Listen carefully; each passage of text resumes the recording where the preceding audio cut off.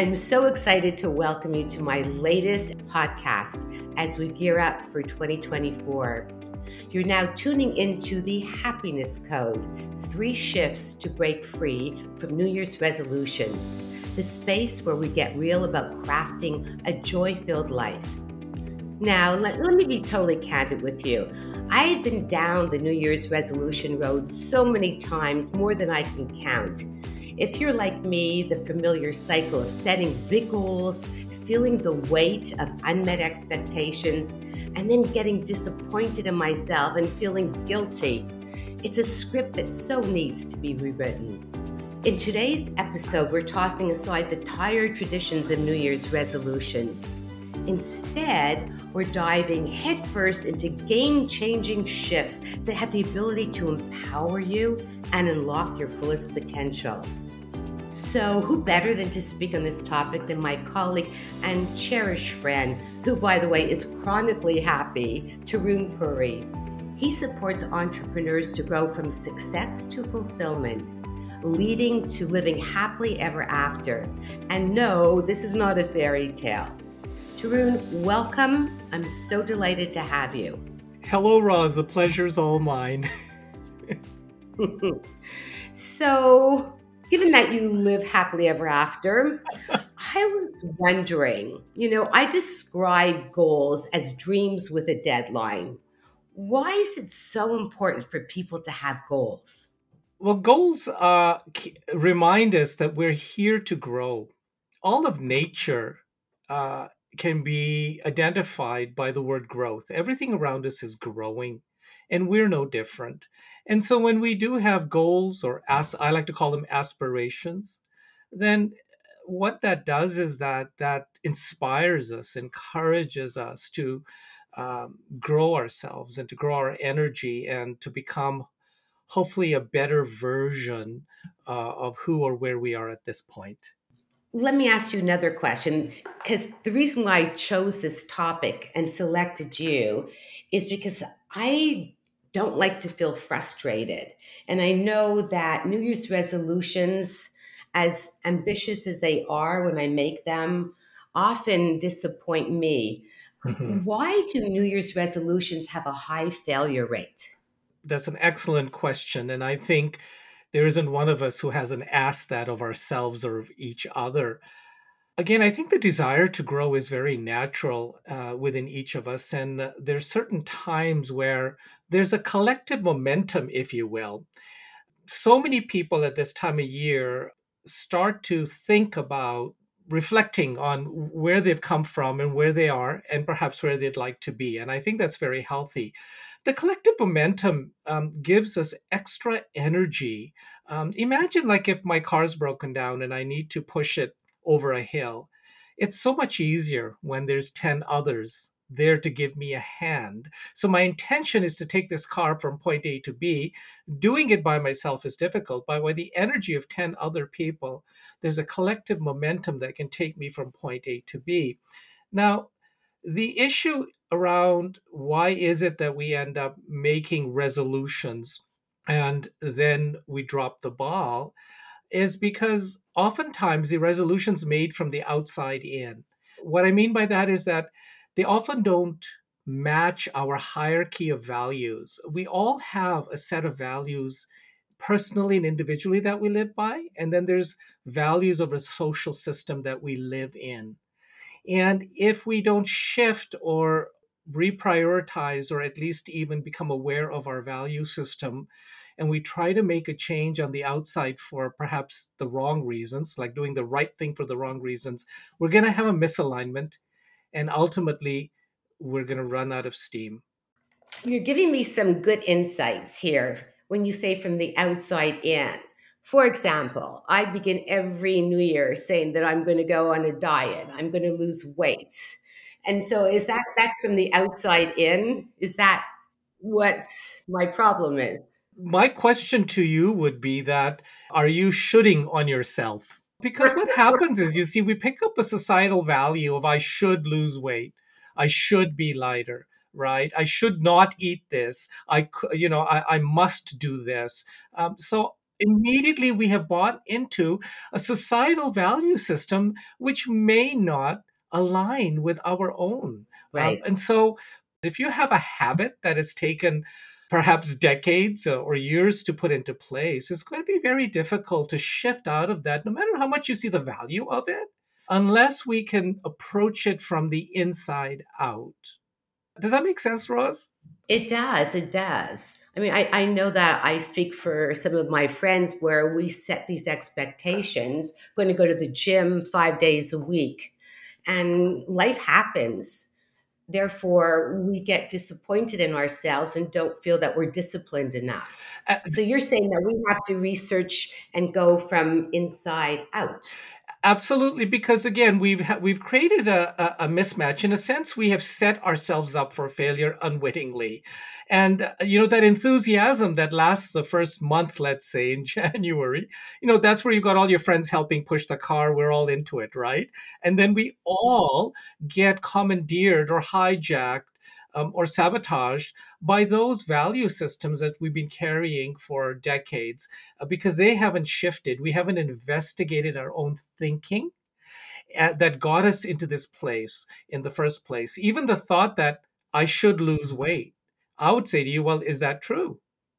And why is it true? And according to whom? And what are you hoping to achieve by losing weight? How do you think your life is going to be any different? And according to whom is the ideal weight? So these kind of questions, if we start to ask ourselves, then the point becomes more about the why my thoughts are taking me in a certain direction. And once I can align those thoughts and be clear as to why I'm choosing to do something, and if it aligns with my value system, then the likelihood for success or reaching that goal is much higher than typical. I'm thinking that probably a good way of setting any resolutions for the new year is to think about what's your, like you said, what your values are. I always think when values are clear, decisions are easy. Maybe it should be more around, I will spend more time with my family and have more meaning in my life. Wow, now that's opening up a huge doorway because when you start talking about meaning in family, you're now referring to what your personal hierarchy of values are and the ones that you carry within you, but may not necessarily be honored. You may have given your power away to the shoulds again. What's most important to me? More time with my family. More time being in situations that bring me joy, which produce happiness. That's a default nature that we have. Mm-hmm. I wanted to reiterate what you're saying in a different way. Years ago, I heard a minister say that when you live in the past, you live with regrets. And if you live in the future, you live with anxiety. And ideally, in a perfect world, you should live in the present. How can you hang on to living in the present? What is your advice? You will notice that the mind will quickly put us into the past or the future when something is happening around us or to us, or we're perceiving something. It is very quick to react, and we're going to talk a little bit more about that. But what the simple answer to that is breath. Once we can train ourselves just to take a deep breath, it immediately brings you into the present. And you notice that when we get triggered or when we have a thought about even a past event that's upsetting to us, our breath becomes shallow or almost non-existent. If we can become aware, because Roz, awareness is the most powerful quality in the universe. It's even more powerful than love because love never stopped a speeding bullet, right? But awareness could maybe help us to get out of the way. So what I'm speaking to here is if we can cast our awareness from the inside out, we can actually learn the skill set through mindfulness of how to become present and then learn how to stay present more often. Because you're correct, the minister was correct. Whenever we're in the past time, that's depression. When we're in the future times, it's anxiety. In the present, there's no issue. We're just here. Here's the problem. I speak for a lot of people that we live in a very fast paced world. How do you just pause to be able to be grounded outside of breath? I can appreciate that. But what if I don't have the discipline to be able to stop and understand the whole mindset about that breath? What else can I do? Well, it's that awareness that will carry us through these things. I mean, when there's a hurricane, I'm trying not to bring it too close to Florida here, but Yeah, that's when where there's I a live. right, I might Uh-oh. have picked a bad example, but when there's a hurricane, you understand for every hurricane and all the chaos and the speed, there's also an eye to that storm, which is total stillness.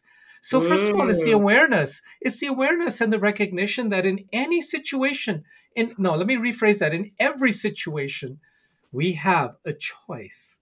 And that choice is, do I match the energy of the madness? Do I get caught up in it? Or do I take one small step back and choose to become centered, which I call the eye of the storm?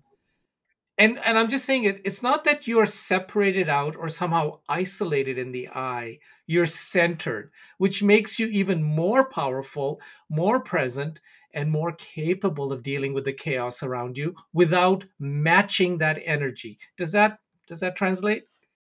I love your analogy with the hurricane. Just prior to a hurricane coming, you could prepare, and it gives you that time to think logically about the situation. And that's awareness again. If I'm not even aware that there's a quiet center next to the chaos, how will I even know I have a choice, right? Then I have no choice but to be in the chaos. That's the foundation of this work, is that because as obvious as it is, I want to reiterate or I want to emphasize that happiness is not a destination. It is really a journey. It is a process of reclaiming or unfoldment, and it is a choice. Personally, I make that choice at the juncture of every thought that I have.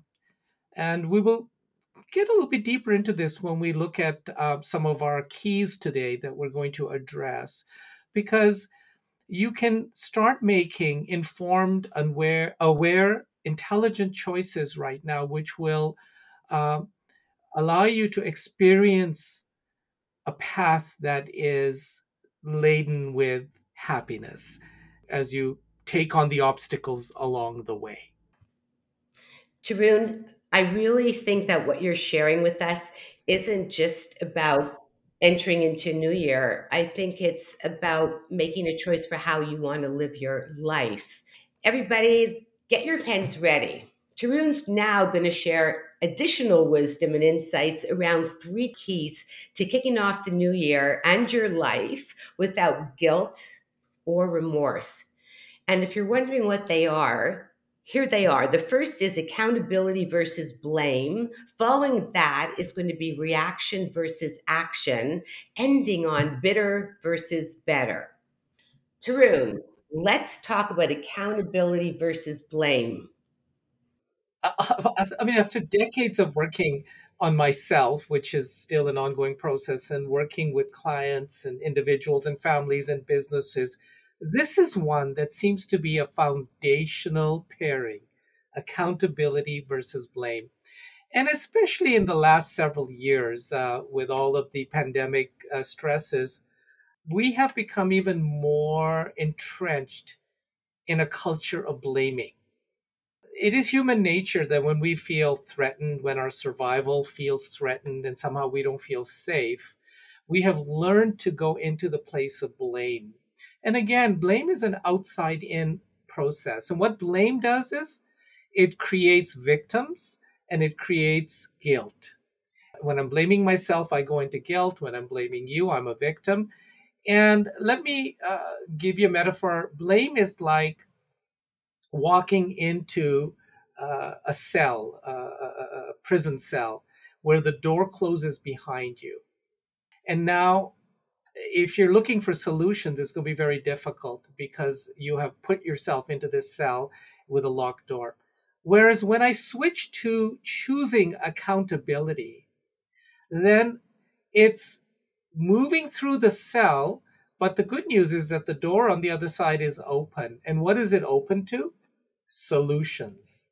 So when I claim to be a solutions expert, it's because I've been practicing this day in and day out with every kind of situation in my life, from the most mundane to the most serious. And what I do is I ask myself the question, what would accountability look like here? Or if I was to take accountability for what I've just experienced, seen, perceived, good, bad, or ugly, how would accountability work here as opposed to blame? You know, what you're saying to me resonates so much.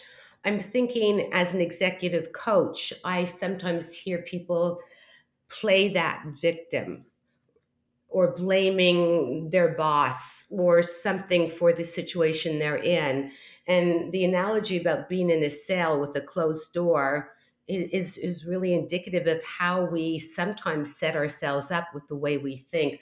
I really love the idea of taking accountability where the door opens. It's super wonderful and uplifting to me. And it's only 100% of the time, Ross. There's no like I'll take some accountability or maybe 80%, but it's kind of fun to blame and be the martyr and poor me and only if and whether it's society or an individual or a past relationship or all of the things that keep us unhappy.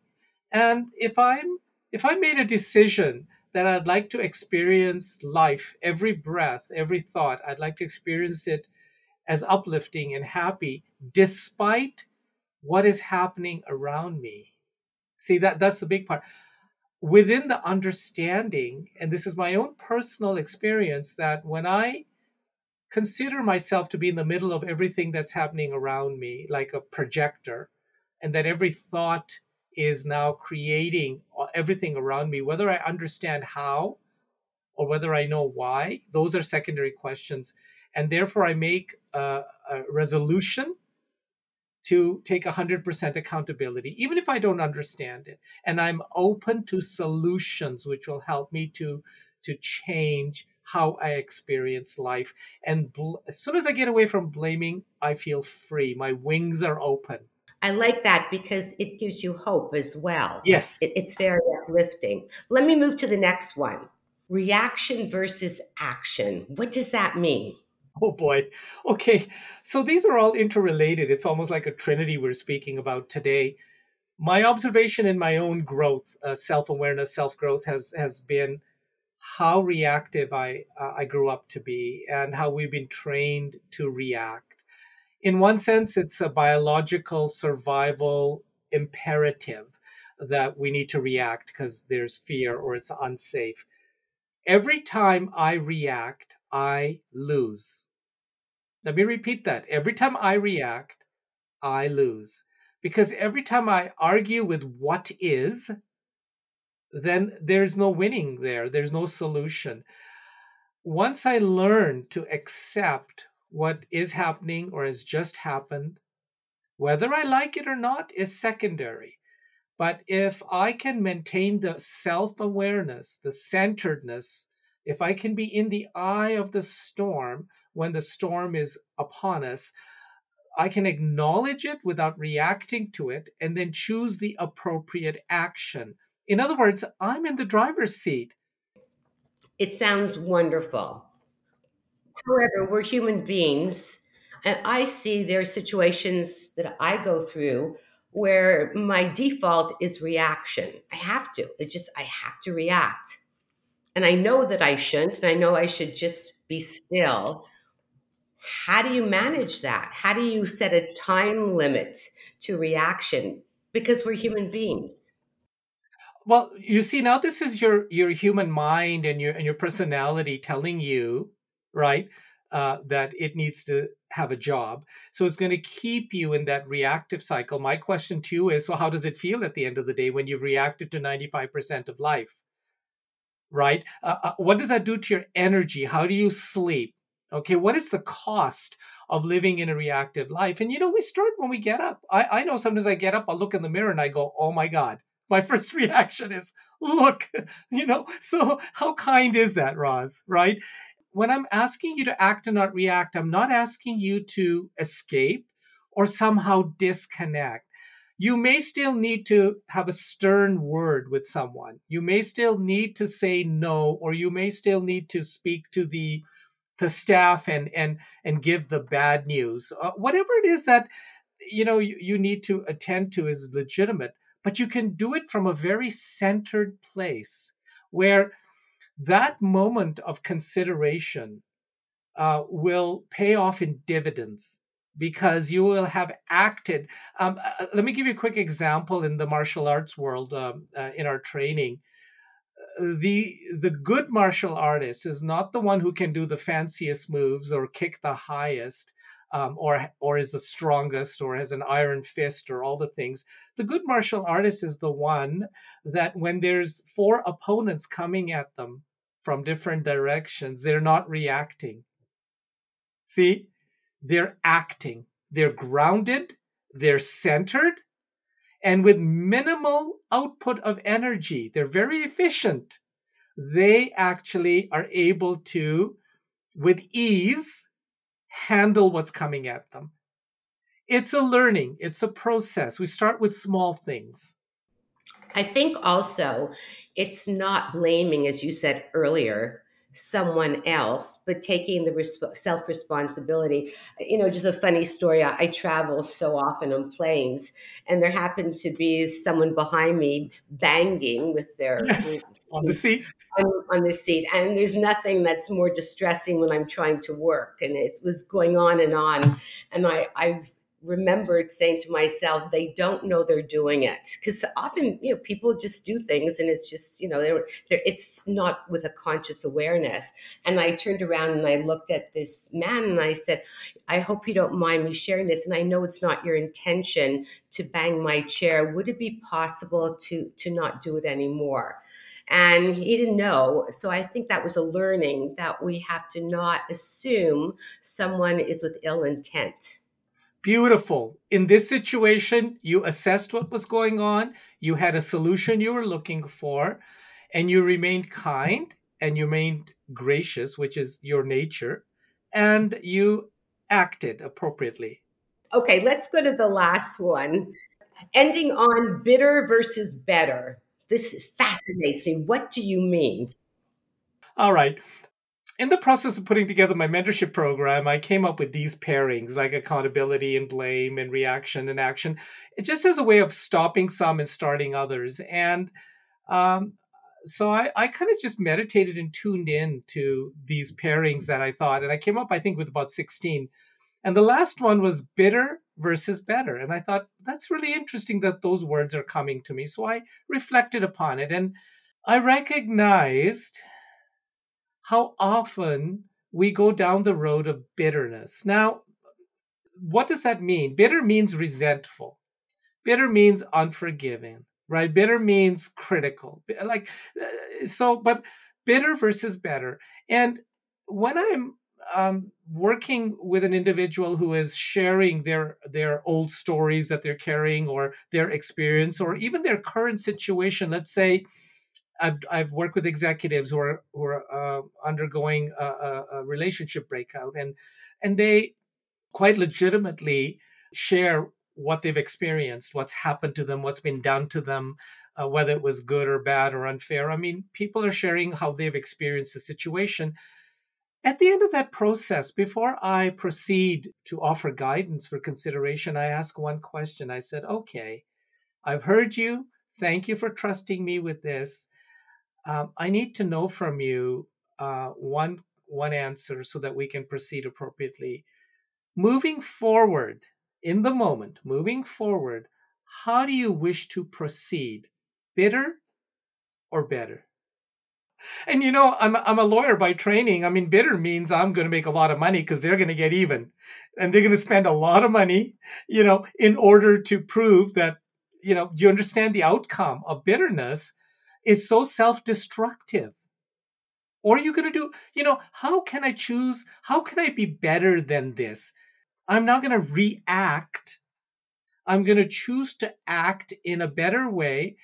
And how I do that is by taking full accountability for what I've experienced, beyond right or wrong, good or bad. You see how we can tie all those together? I just love this. It's so inspiring.